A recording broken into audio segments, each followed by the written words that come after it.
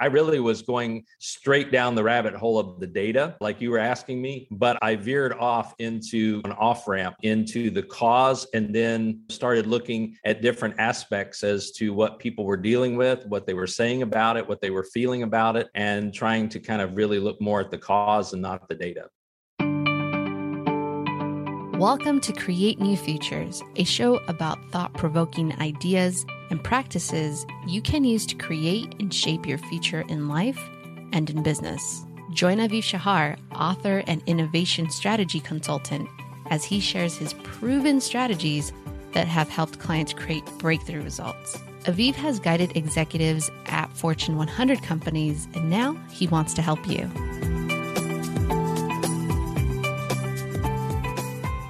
Welcome to Create New Futures, where we develop conversations with successful leaders and entrepreneurs to explore how you can create new futures for you and for your organization. This is Aviv, and today I'm speaking with Russell Hudson. Russ is a strategist, an economist, and a consultant, and we collaborated when he was working at HP. I've asked Russ to join me today to reflect on a series of provocative articles that he published on LinkedIn, where he reflected deeply on what he calls the Great Exhaustion. We want to explore these insights with Russ and learn about how these trends that he's observing will continue to influence people's behavior. Russ, it's great to have you here. Welcome. Be very glad to be here and good to see you again through this medium. It's been a long time, so it's good to be reconnected. Let me ask you first, what are you working on right now and what fills you with energy and joy? Well, as you stated in my introduction, I'm not working in corporate anymore, and I'm working really on kind of a portfolio of practices is kind of what I call it. I'm kind of approaching life with several different things that I'm working on, and that have ranged everything from a couple of weeks ago, I was with a startup firm up in Silicon Valley, working with them on some strategy type things. Then I spent a weekend with poet David Whyte in Pacific Grove, California, on a weekend retreat, learning more about life and poetry and philosophy and so forth. And I'm also working with a couple of folks in Silicon Valley who are writing a book, and I'm going to be contributing some research to that. And then throughout the thread of all of this stuff, I've just been working on my own practices and my own writing and my own study. So truly embracing and discovering the new Renaissance living through your own experience. Embracing is really kind of my word, and embracing a comfortable relationship with uncertainty is really where I'm at, coming from a very certain 34-year career in corporate America. Large companies, all I ever worked for were large companies. I knew how to navigate. I knew where the mud puddles were. I knew how to operate the budgets, the annual cycles, all of the things that we did. And now I'm really kind of in this liminal space, but it's very exciting to be in this space and being connected and reconnected with folks as well. And part of what you're describing that's being birthed in you and in others in this liminal space is this loss of certainty on the one side, but inside the experience, there is a sense of becoming vibrantly alive as you're no longer channeling all your resources to some corporate entity. You are now the theater of expression and opportunity, and it's how you are connecting these dots of impossibility and possibility and how the poetry of life begins to appear in and through you. Yeah, it's really been a connection of many different worlds and many different people and many different perspectives. And it's been really refreshing to talk to people, to be reconnected to people, to be connected with new people, and to really be in an exploration phase. I'm not real sure that if we were having this conversation a year ago or pre-pandemic, that I would have been telling you that I spent 3 days at retreat with a poet. I just don't think that would have been a part of our conversation, but it is a part of my conversation now, and it's a part of my life now, and what I'm learning and what I'm experiencing and what I'm feeling and what I'm sharing with others. And it's been a of part of that journey. That's awesome. And part of what provoked my interest was the articles that you published on LinkedIn that we will, in short order, dive into. But still staying with what just you said there, it strikes me that you're experiencing what you're describing in a very personal way. And at the same time, the premise that you're exploring in your articles suggests that really in that personal experience, there is something universal, perhaps even archetypal, that you are unfolding in through your own discovery. Yeah, I mean, I don't want to be overly dramatic about it, but it has really been sort of like Proust Madeleine, right? Remember when he eats the cookie and then he has the remembrances of things past and he writes 7 volumes about his past life? It's been similar to that, where one thing in me has really kind of opened up many different connections, many different possibilities, many different ways of thinking. And really, I think it's wrong even to say paradigm shifting, because it's really more of an expansive kind of world that I've embraced. And not, again, something that I would have predicted or planned, but has really been something that I'm breathing and living and enjoying with others. The level of connectedness that I've had has been extremely high. And in many ways, we are sitting now on the front end where we will end the story as we travel through the key insights of your article. So still staying with what you said there, how does that feel? You already offered some descriptive language there to the experience, but what else would you describe about the feeling and experiential dimension of being in that uncertainty, connecting in your own life, connecting with others? What other language, what other words describe the feeling of that experience? Well, one of the feelings, the thought that I had, it sounds a little bit paradoxical, but it's really been I call it the noise in the silence and the silence in the noise. And what I mean by that is that as I have been more contemplative, as I've been more reflective, as I've been immersed into a different world, where it has been a little bit more silent. And I don't have constant emails and phone calls and Zoom and everything. And it's been very silent, but I've been able to hear and experience different things, right? So that's kind of the noise in the silence, the good kind of noise. And then I've also realized about the silence that the noise created and the life that I came from. I didn't realize how noisy it was until it got quiet. What I mean by that is when I left my corporate world and I stopped getting emails on my phone and I stopped getting messages and I stopped all of that, I just didn't realize the noise I was living in until it got quiet. And on the other hand, as I said, I'm learning new things by the noise and the things that I'm hearing in the silence. Beautiful. So let us dive into the research and the writing and some of the key insights. And the place to begin perhaps is to ask you, what is the backstory of this work-life happiness research that you embarked on, and specifically that brought you to reflect on what is now popularized in the idea of the Great Resignation, which you actually renamed and recoined, and we'll get to that in a minute. But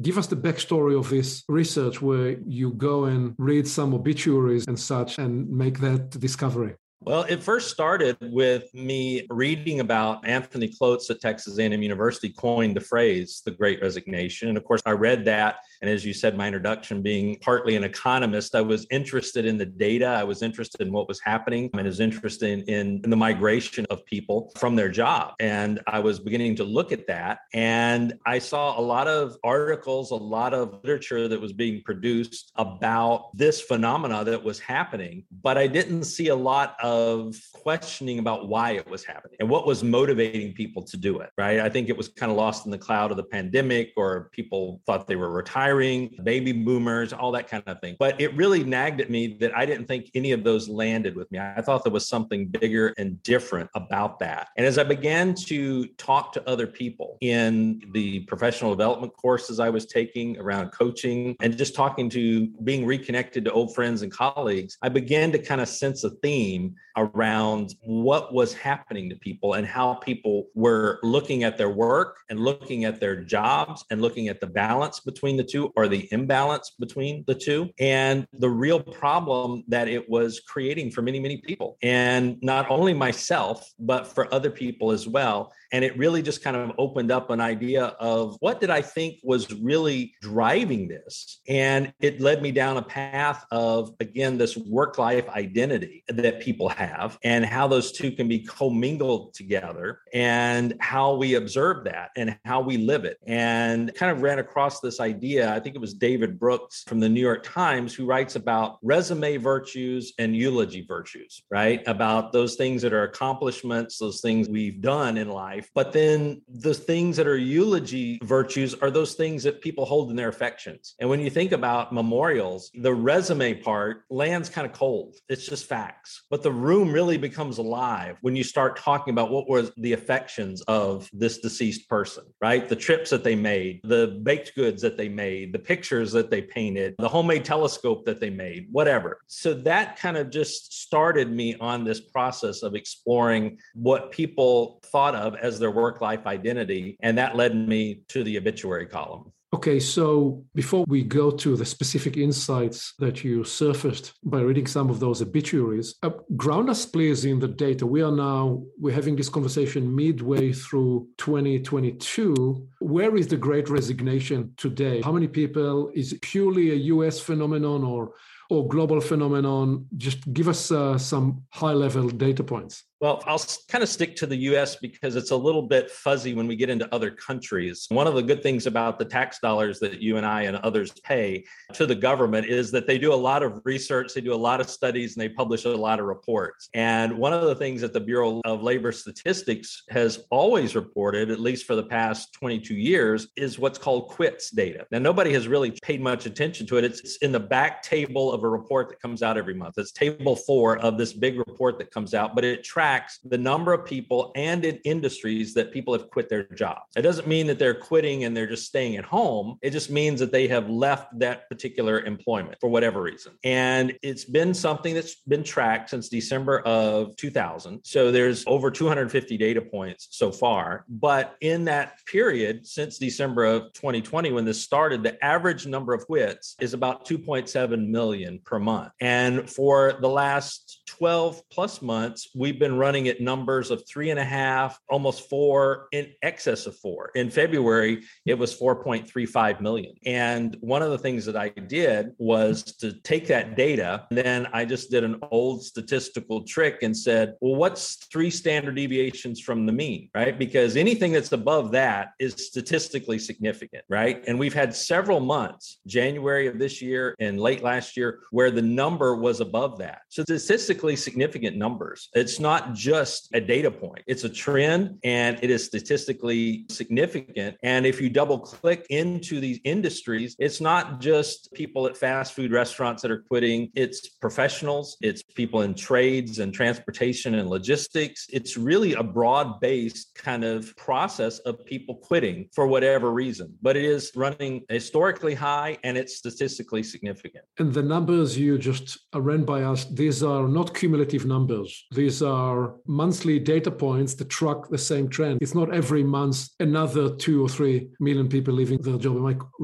hearing that correctly? Right. It's a snapshot in time. So the 4.35 million, that is the latest data for February. So it's a snapshot in time that Bureau of Labor Statistics has tracked as people have quit. And what do you understand the case to be? So who is doing the work these people used to do before? Has it been automated? Do we have critical infrastructure and capabilities that are crumbling, that are not being serviced? What is actually the case? Well, I think you're seeing it in a lot of places, particularly in the supply chain, which has received a lot of note in the news. But I was at a Rite Aid drugstore earlier today, and that store looks like Sears. It looks like it's going out of business because they're missing so many items that they have not been able to deliver. The Starbucks that I went to this morning for the 5th day in a row has no sleeves for the cups because they have not come in. So it's showing up in transportation. It's showing up in the number of workers that are in different places. Like, for example, my mother lives in an assisted living facility. So the nursing staff has been extremely shorthanded and turnover. So it's showing up really in all kinds of pockets throughout the organizations.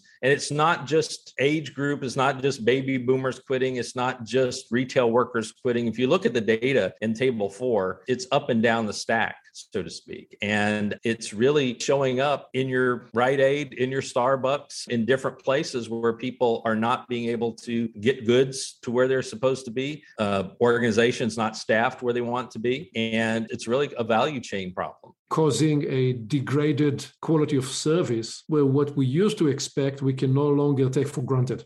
Exactly. That there's not, just like when I walked into Rite Aid this morning to buy a 6-pack of bottled water, there's no water to be had at that particular Rite Aid because they have not received a delivery. So all the shelves were empty for the water. And so, yes, I think we all became very accustomed to, very overstacked, over full shelves, people ready, willing, and able to work. And it's really just permeating all parts of society, whether you see it or not, it's there. Okay, great. So we will be interested to get your perspective as to whether that's a transitory phase or whether that will find a rebalancing. But let's get back to the article, because you then articulate this idea of going deeper from the Great Resignation to what you describe as the cause, the Great Exhaustion. And you describe 3 distinct insights in your articulation that you were able to glean from specific obituary that you read. The first insight, let me just pause there. Is there anything else you'd say about the articulation of this idea of the Great Exhaustion? And then we'll go into the 3 insights. I think the only thing I would say is that, like many things in life, where I headed with this and where I actually wound up going were not the same. It really was an emergent kind of thing. I really was going straight down the rabbit hole of the data, like you were asking me, but I veered off into an off-ramp into the cause, and then started looking at different aspects as to what people were dealing with, what they were saying about it, what they were feeling about it, and trying to kind of really look more at the cause and not the data.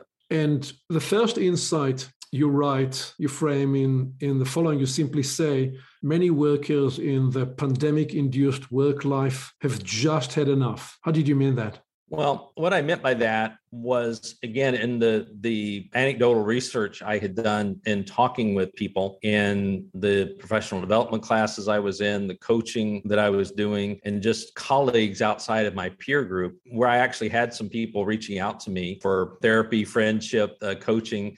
I just really began to put this mosaic together that people had just had enough with, as we all got moved to work from home, it shifted more into living at work. And there was no boundary. And it was almost expected that people be on, people take calls at 6 a.m. in the morning or 9 o'clock at night. And I think people at first just did it because, well, we're in a crisis, we're in a different place, this is COVID. But as things moved on, I think people just had enough and said, I can't do this anymore. And I know a couple of instances of people that I know that referred to it as, I fired my boss kind of thing, and that they just couldn't take it anymore. And I think that was kind of the harshest reaction, but it was really a reaction, I think, that was really prevalent in how people were feeling about this and about their imbalance in that work-life relationship. And I fired my boss comment, I believe, gets to your second insight where you talk about that pivot point. So describe what was that second insight about the pivot. Well, the other endpoint that I had was, again, like I referred to earlier, about what are these things that are important to people? And I think people began to get into a mode of rethinking. I think the pandemic was really the jet fuel for a great rethinking, to use Adam Grant's term. And so as people began to rethink what was important in their lives, was it the job, the salary, where they are in the organization chart, or was it more focused about life? And I know we normally think about this with people that are in a midlife or my age type group, but I think this was up and down the demographics. More people were thinking about this, and more people were thinking about what is important in their lives, and perhaps that everything that they had worked for, interviewed for, studied for was not as important as they thought. So your second insight there, you describe essentially a choice point, a pivot, where people are deciding to off-ramp the what you call long tenure of drudgery. What's the psychological or realization or epiphany that underlies that very insight in people making such a choice? Well, I'm not sure if I know exactly what the general purpose is, but I think the more specific purpose is that I think this is a question people have struggled with for some time, but on how much to work, how much to not work, how much to invest in doing something that creates wholeheartedness for themselves. But I think this pandemic really began a rethinking of that and a real focus on what was important. And as people saw family members that were ill, as people were having to work while educating their children at home, it really, I think, again, just kind of gaslit this idea about what was important. And what we thought was important may not really be important to people. And was it worth the opportunity cost, to use an economic term? Was it worth the opportunity cost to invest the time and effort in phone calls and Zoom and emails and all of those kind of things versus those things that they held in their affections, their lives, their purpose, their reason for living? And I think that really was people that I talked to in the research that I did, that was what kind of stood out to me. And the third insight you articulated there brings home this idea of reclaiming your power to choose. Essentially, you're saying people got to a point of, yes, I can initiate a change in my work-life portfolio. And that's kind of partly what you leave with us in the first article. And then you lead in your second article, you tell the story of Elizabeth. So tell us about Elizabeth, and you use, as you convey a story, truly an economist terminology, you describe that she found herself in what you describe as an unsustainable disequilibrium. That is an economist language describing Elizabeth in this case. So bring her to life, and what was the insight about her and what she was doing? Well, Elizabeth was amalgam of all the different people I was talking to and what they were telling me and what they were experiencing. And for example, one woman that I spoke to, we were actually on a Zoom call, and she was sitting on the Zoom call, and to her left and to her right were her two small children, like 8, 9 years old. And they were on their Zoom calls into a class. And she had them within arm's reach on either side of her so that she could monitor them. Plus, she was working. And then her husband was in another part of the house working. And it was this crazy balance of managing all of this. And this particular person was an achiever. In fact, everybody that I talked to would be an Enneagram type 3, right? Which is an achiever personality, right? People that want to strive. They don't ride up escalators. They run up escalators. They want to do well. They want to have success. They want to strive. And I think these were people that they really got burned out because they were sitting there managing their kids' homework. They were trying to do their own Zoom calls. And she was just one example of people that I talked to that just had all of these different traits that I tried to describe in this amalgam of what I called Elizabeth, that were just filled with nonstop meetings, nonstop Zoom meetings, nonstop child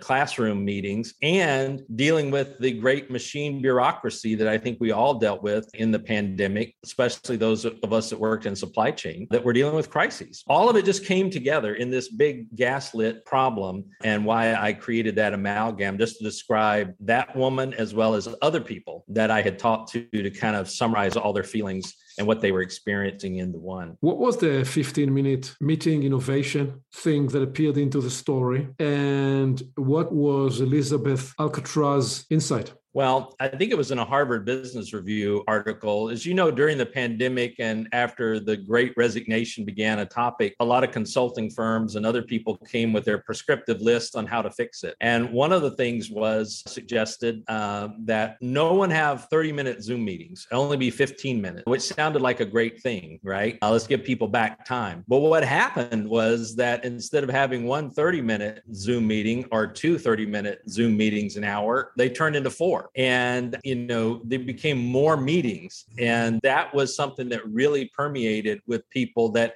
the fix was worse than the disease, or the cure was worse than the disease. And so the other thing is that, like the Harvard Business Review said, if you're a manager, you need to check on your people more. So in a Zoom world, you can't walk by, you can only talk to them on Zoom. So that means you had more Zoom meetings just to check in on people. And when you're checking in on people, they can't get their deliverables done. And it just really kind of snowballed into this, what I called death by 1,000 Zoom calls. And what is the point you're making about the subtle decline of awareness? And also what is the relationship between Elizabeth and your father? Well, my father, I didn't really actually intend to write about him, but I did that at the end.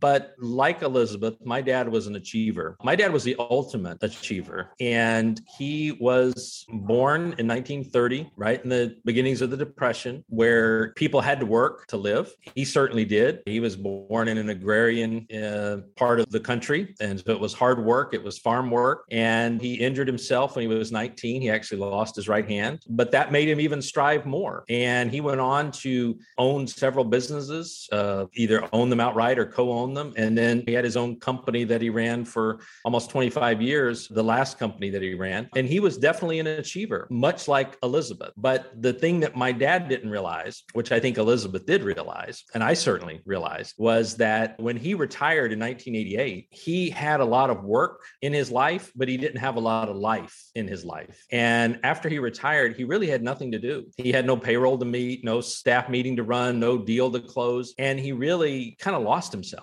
And his reason for living, which was work, was no longer there. And I think that Elizabeth, and I certainly include myself in this amalgam, have realized early on that we don't want to do that. And that there's more to life than waiting until you retire and retiring into what? And not making that mistake. So that's the Alcatraz insight. You've got to escape that lock situation and carve and create for yourself a new future. Exactly. It's not just being paroled from prison. If we think of work as a drudgery in a prison and being paroled from it, but it's what are you going into? And I think that, again, my dad did not do that, but I think people are rethinking that now and also saying that, hey, I don't need to wait until I'm 65 or 70. I need to think about this now because I have a lot of pressure right now. And I certainly did. I certainly have rethought it. And your insight about the subtle decline, it's a bit like, if I understand it correctly, like the frog in the boiling pan. It's that decline and exhaustion can be gradual and subtle. It's not just one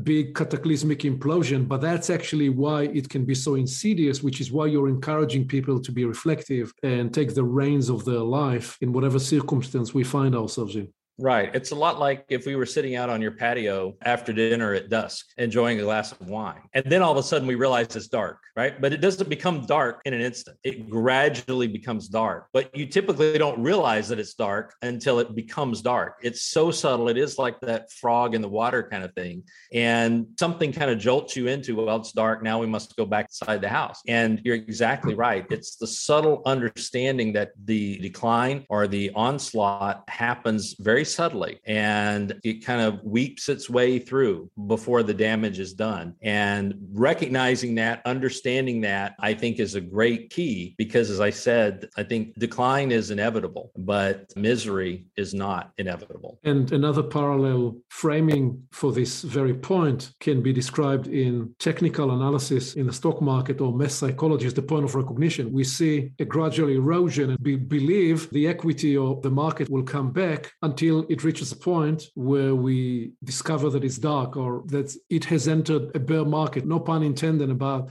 the current trends in the market. But what you are describing, the essence of this is that human perception, human recognition often is a lagging indicator rather than a leading indicator. And you as an economist being converted increasingly into a psychologist of happiness, you're actually calling our attention that we cannot afford to live with a lagging indicator. We need to become for ourselves the leading indicator of our lives, which is where you lead with your third article, because your third article is titled My Journey Through the Great Exhaustion and What's Next, and which is ultimately the article that got my attention. So you begin this with a scene. So please set the scene for us, because you're invoking a particular Seinfeld episode where George plans to break up with his girlfriend. So set the scene for us, and why did you use it, and where you lead with this third article? Well, I was reminded by this old episode of Seinfeld. I had to go back and do a little research on it. It actually aired in 1992, and the script title was called The Pez Dispenser. And the real punchline in the episode is that George Costanza is going to break up with his girlfriend, and he's wanting to do it before she breaks up with him, basically. And so the recurring joke in the punchline is the preemptive breakup, because he felt that she was going to dump him, but he was going to better her because he was going to dump her first. first, and he was going to grab the power, so to speak, by doing this. And it kind of reminded me of the situation that we're talking about in my own situation, where I think that is a lot about what the actions that people have taken in this great exhaustion have been, where workers, and again, I'll put myself in this category, have said, look, this is not really about me. I'm going to manage this change. I'm not going to outsource it to you. And so I'm going to preemptively break up with you. And I think that's what people have done, where they've not waited to be outsourced. They've not waited to be laid off. They've not waited to be terribly unhappy. They've decided, I'm going to manage this change and not let the change manage me. And that's certainly true for myself. And you then develop the article with 3 learning points. The first of which is that the antidote for your great exhaustion is not rest. So explain that. You refer to a particular story from David Whyte. What was the story and what was the insight in the way you have embraced it? So David Whyte, who's an author and poet, but years ago when he was kind of struggling with that, just as what we would call today a side hustle, he was really working in a different job, and he was working, and he tells a story about working and everything was going so crazy and he was running around and so busy, and he walked into a meeting room and he asked if David was there, and he was the only David that worked in that organization. So everybody had a good laugh about that and everything like that. He was so busy that he was looking for himself, but he tells the story that just showed him how exhausted he was mentally and physically. And he actually, after that meeting, he said he went home just because he just was overwhelmed, exhausted. What am I going to do about this? And that evening, he had a friend that was coming over. This was already pre-planned, that they met and read poetry. And so when his friend arrived and he sat him down to start the poetry reading, he asked him, he said, talk to me about exhaustion. What is the antidote for exhaustion? And his friend, who was a Benedictine monk, a theologian, replied that the antidote for exhaustion is not rest, but wholeheartedness. And what he meant by that, and what he meant in David's life about that, was that David was doing all of these things that were not in his affections. He really wanted to be an author. He wanted to be a poet. He wanted to be a writer, but he was just not allowing himself to do that. And he was investing his time in his job. And it was from that time on, David, in the next 3 months, he left his job and dedicated himself to writing and poetry and so forth, because that's what brought him alive. And he says, that's a really strange thing to go and tell everybody, I'm quitting to be a poet. How do you think that lands on people, right? How does that land on your in-laws, right? I'm leaving my job to be a poet, but that's what he did. And that really stuck with me. And it stuck with me because I heard that from other people, that people really interested in what brings them alive. PowerPoints, meetings, Zoom, all these things were not. And it certainly was not for me. So if the antidote for exhaustion is wholeheartedness for you in this liminal zone of exploration that you're in now means what?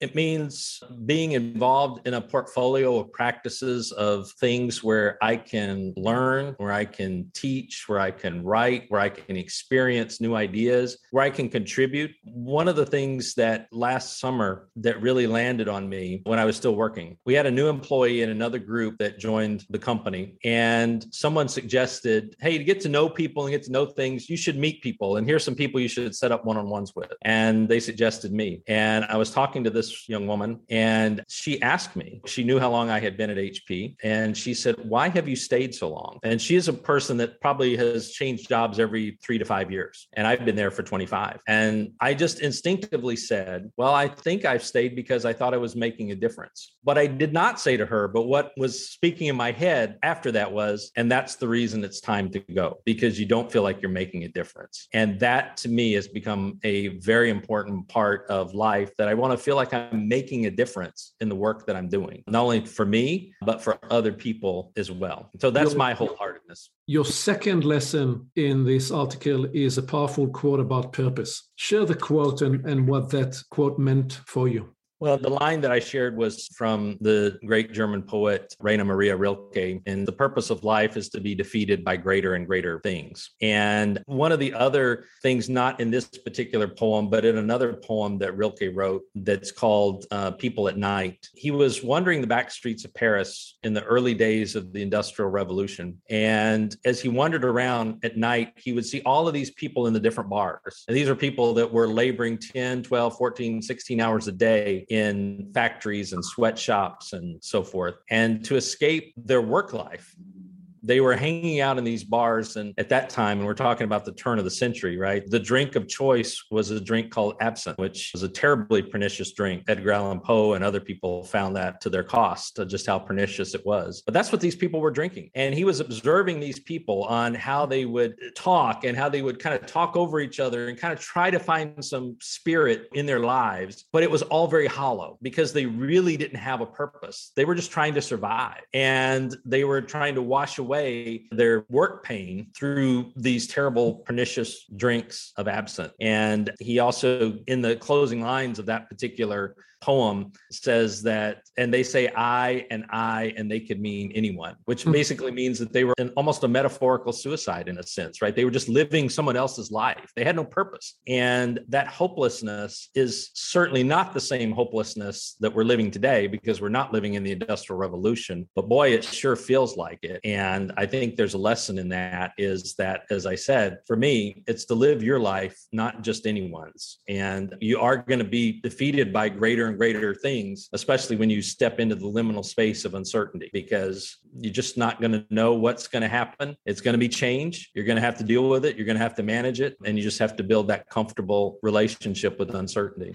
And I partly hear in this message the invitation that if the purpose of life is to be defeated by greater and greater things, you could also restate it as the purpose of life is to surrender to a greater and greater cause, whatever that cause may be, something you choose to serve. In the example you are discovering in a moment, through your liminal journey, you are in some way surrendering, I suppose, to the articulation of economic and psychological insights through poetry, which defeats you. And the word defeats here turns on its head, because in a way it leads you to the mastery of conquering oneself. And that leads me to the third insight, where you again are inspired by David Whyte. You say a line that really stopped me. It is because it is so powerful. And it says, "Here I stand, I can do no other."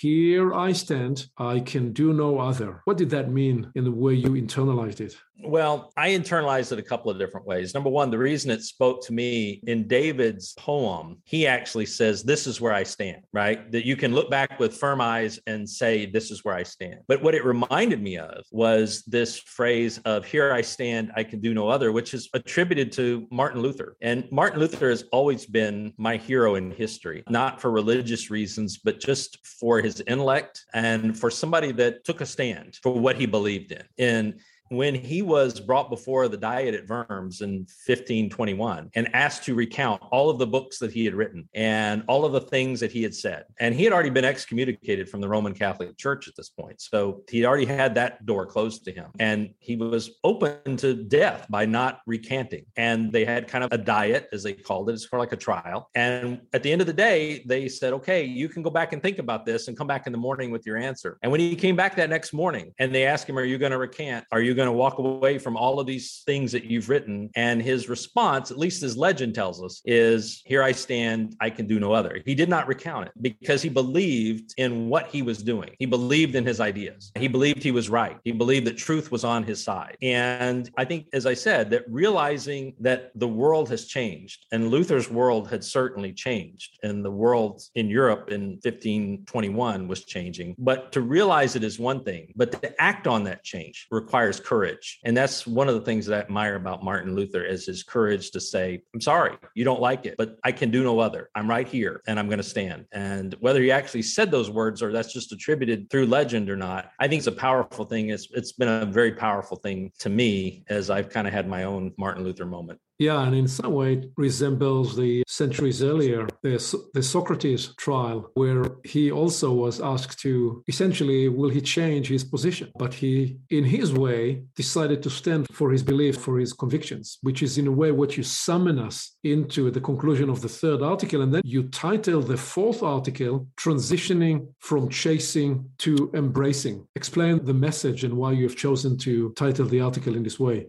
Well, I alluded to it a little bit earlier, but I had read an article in my research written by an associate from Goldman Sachs who was leaving his dream job after being burned out. And in the article, he recants back to when he interviewed as an intern and so forth. And he relays a question that the interviewer asked him, which was, when faced with an escalator, do you climb the stairs or do you ride the escalator? And he answered enthusiastically that he climbed the stairs, right? That's what we want. We want people that chase, basically, right? And that's what we want. And I think that's what most companies want, or most managers want, chase. And so that's where I got the idea about chasing and chasing success. And success is a good thing. We all want success. We all want to get paid. We all want to do well. But there's a fine line, I think, between chasing success and embracing something bigger within ourselves and bigger for society, bigger for our work communities, bigger for our families, and embrace something different, which requires that courage of Martin Luther to go and do it, because nobody comes to your door and picks you up and say, I'm going to take you to this great place, this great new job, this great new adventure. It's something that you have to embrace yourself. And I certainly had to embrace it. So that's where I kind of got the idea of chasing and embracing. Why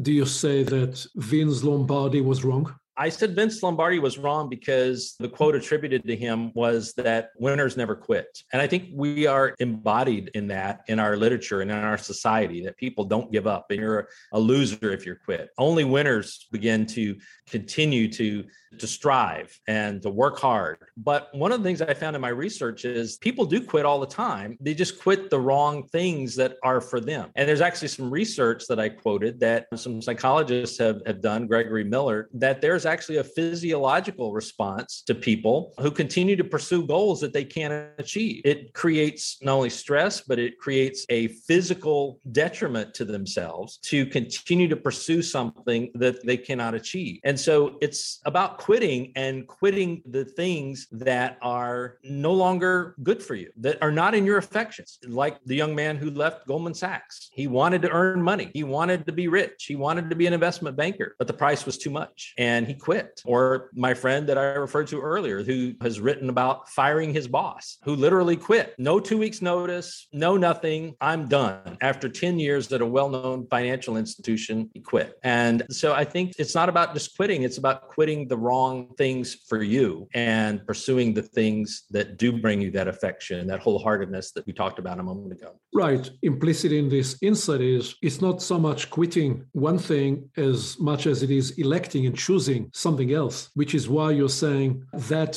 framing offered or missed that point. You then lead in this same article to a sentiment that you capture with the following phrase. You say, the darkness can be your best friend or your greatest thief. How did you mean that? And what's the message in this articulation? Well, again, through the research that I've done in poetry, I've run across several different viewpoints about darkness. David Whyte has a poem about sweet darkness. Of course, we all know the La Commedia, the Divine Comedy that we all read in high school. The first three lines begin with the protagonist finding himself in a dark forest. And darkness can be scary. As I pointed out, horror movies always happen at night. It never happens on a Thursday afternoon in Burbank. It always happens in some scary place at night. And we associate, I think, cognitively darkness with an afraid and a scared kind of mentality. And that can be our greatest thief. It can rob us of the potential that's out there because it turns us negative. It turns us to not taking the next step. It turns us into, as Rilke said, huddling around the fire where the magic is in the darkness kind of thing.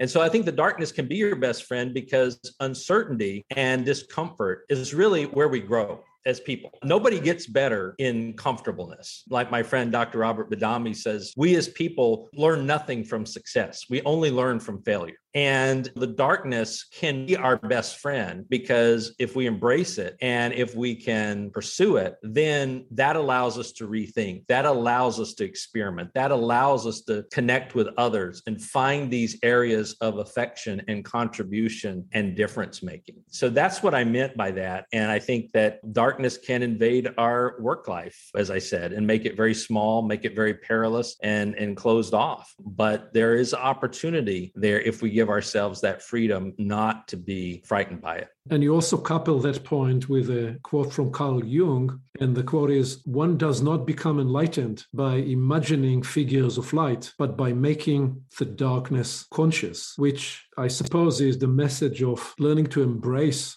the moments of darkness, to find inside that uncertain, unknown, liminal space, actually a way of rediscovering yourself, refining yourself. Refining yourself, and it also opens you up to new connections. If you're in the dark and your battery on your flashlight is out, and I come along with a new flashlight with a fresh battery, then we're automatically best friends, right? Because I'm there, I can help you, and we are better together than we are separately. And we can explore, we can find our way out of the cave or whatever the metaphor is, but it gives us that opportunity to make new connections as well, and to embrace them as well, and to, again, explore and to learn, and not let it be our thief by making us shrink our comfort zone and being unhappy. And that leads you to the fifth article that you title Rethinking Success and Significance, which you have already been alluding to over the last few minutes in several things you've said. What was the discovery that you made about these two animating ideas, the rethinking of success and significance? Well, I've heard that phrase for a long time. It's an old phrase, comes from a 1995 book that was published. And the premise of that original book was that these are two kind of parallel worlds. You can be successful or you can be significant, which means you can make a difference, right? And that particular author in his original book was writing for people that were on the end curve of success. I'll say people that are like in their late 50s or 60s, and you've had all the success. Now you can transition to being significant. You can give back. You can make a life of meaning for yourself and for others. And the point that I had, which was kind of arguing with his premise a little bit, is I don't think you have to wait until a particular age. You don't have to wait until retirement. You don't have to wait. That these are choices that you can make. You can be successful and you can be significant or have meaning in your life. They're not two different things. They probably don't naturally go together, just like oil and water don't naturally go together. But as I pointed out, oil and water will go together with an emulsifier, right? And that's what I think we need to look for, are those things that bring success and significance together, how we can use success to create significance, and how we can be significant and be successful as well. So you're really inviting us there to transcend the view of these two ideas as a polarity. And you are suggesting that there is a way to embrace an ambidextrous mindset, an ambidextrous way of being, where you can lean into both. The interesting challenge is that in Western cultures, often indeed, as you say, success is measured externally, comparatively. It's not even how much money you have in the bank. Often it is how much money you have in the bank in comparison to somebody else. So did you win the gold, the silver, or the bronze? There is an element of transactional value set within which success is measured. And as you said, significance is to do with meaning and is to do with authentic set of values that perhaps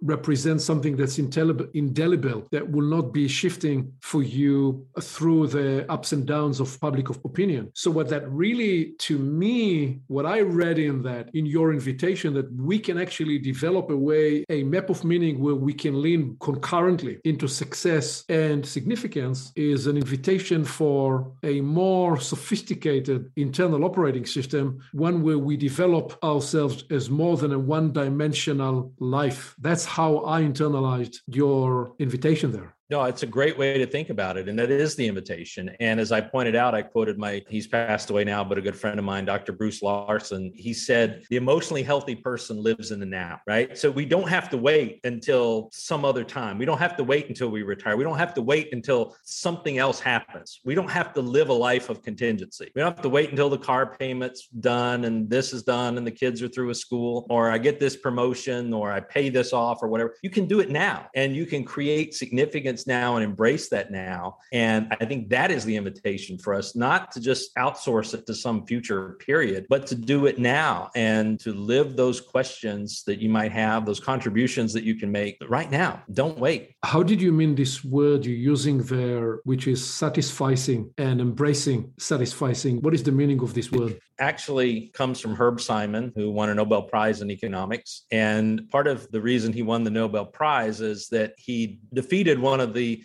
basic assumptions about economics, which was that we all are rational people that make rational decisions. And he turned that on his head and said, no, we as people don't always make rational decisions. We make decisions that are a combination of satisfaction and sacrifice. So in other words, we kind of find a workable, feasible solution, but it might not be the best solution. It might not be the most rational solution. It might not be the most return you can get on an asset. It might not be the job that pays you the most money. That you look at a list of variables and you make a choice. And he coined the word satisficing, which is, again, kind of this hybrid of sacrifice and satisfaction. And so what I was proposing was, unlike the 1995 version of success and significance, which said these kind of live in two different worlds, that I could steal a little bit from Herb Simon and we could combine the two. And you can live on a frontier today where you have success and significance, what I call that satisficing frontier, where you can find ways to combine these together. And if you are able to do that, that is an anecdote for the great exhaustion, because you are living for others, you're living in a greater purpose, you're living your purpose, whatever that happens to be, and not just living one purpose, which is my bonus, my paycheck, my 401k, my 3 cars, my timeshare in Hawaii, all that kind of thing. So that's really where I got it from and created that concept of trying to meld this economic idea with this context of how to live. Is there in this also that the satisfying side is satisfying in the near term, and the sacrifice is a bit of the long-term regret inquiry, looking backward from the end of your life type of calculus? Is that the way you mean the embrace of sacrifice and satisfaction? Exactly. That you don't have to wait until some future period. And if you overinvest in work and not enough in life, then to go backward a little bit, you wind up a little bit like my father did. Yes. Right? Because the work is going to end. No matter how successful you are in your work, no matter what your job title is, no matter what your bonus is, no matter what your stock options are, all of that is going to come to an end at some point. What are you going to do then? And that was kind of my lesson in sharing about my father. Very successful man. He knew more about business than I will ever know, even though I have 3 degrees in business. An entrepreneur, a smart person, a sharp person, but he was very good at work, but not very good at life. And I think that's the invitation for us, is to create space for life and not just wait and outsource it to some time when you're 65 or 70 or something now. You can do it today. You can embrace it today. And the other implicit message in what you are inviting us into, Russ, is that in both cases, success and significance, these two pursuits that you're proposing can be concurrently approached. They both can be hindered by lack of self-worth, lack of self-esteem. If we don't have a healthy, mature self-value, and dare I say self-care, self-compassion, self-love, we're not very likely to be a stable vessel for significance. So for me, the message, your message there, it opens the way to an inquiry into what is the way to think and determine in terms of how you will build that sense of the right kind, the mature kind of self-worth. And it's an invitation for an introspection and for the path of psychological and developmental and perhaps philosophical and spiritual growth, whatever those words may mean for you, where indeed there is a property that you may be able to foster in who you are as a human being walking the face of this earth at this time, regardless to what was it that you were able to create as value for shareholders of this company or another, because in your life, guess what? The two are integrated. You are the company and the shareholders, and also the shareholders are all the other people in your life that look up to you.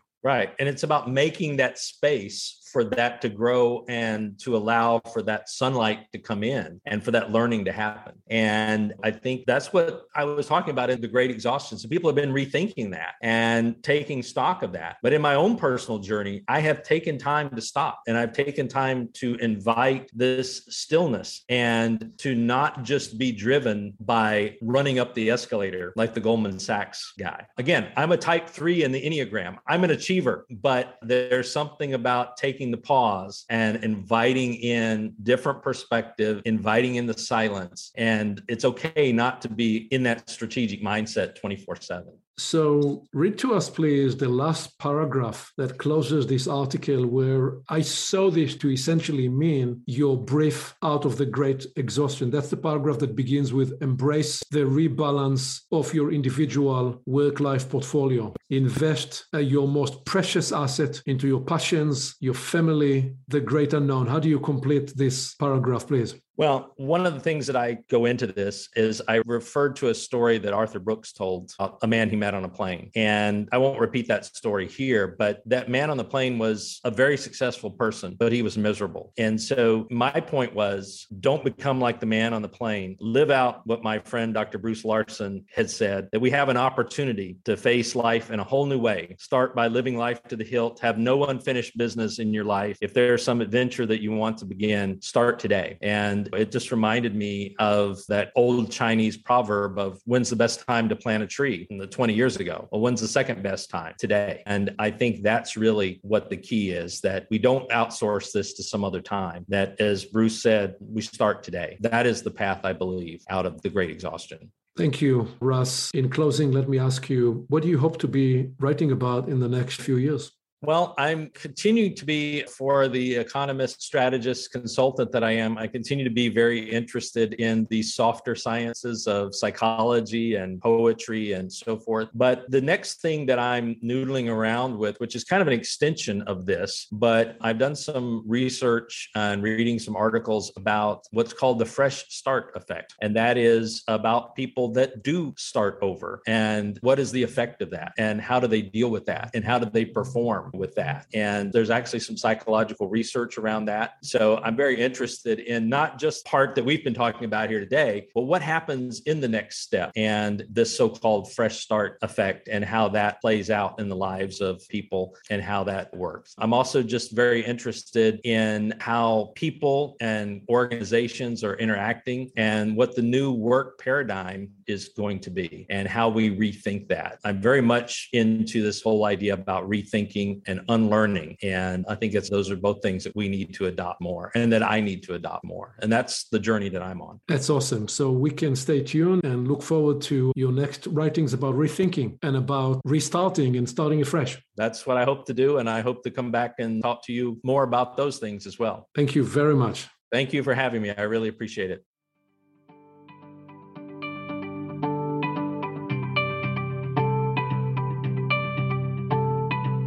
Thank you for listening. Aviv always encourages his clients to identify the one or two ideas they can move forward into action immediately. What will you capture and apply today?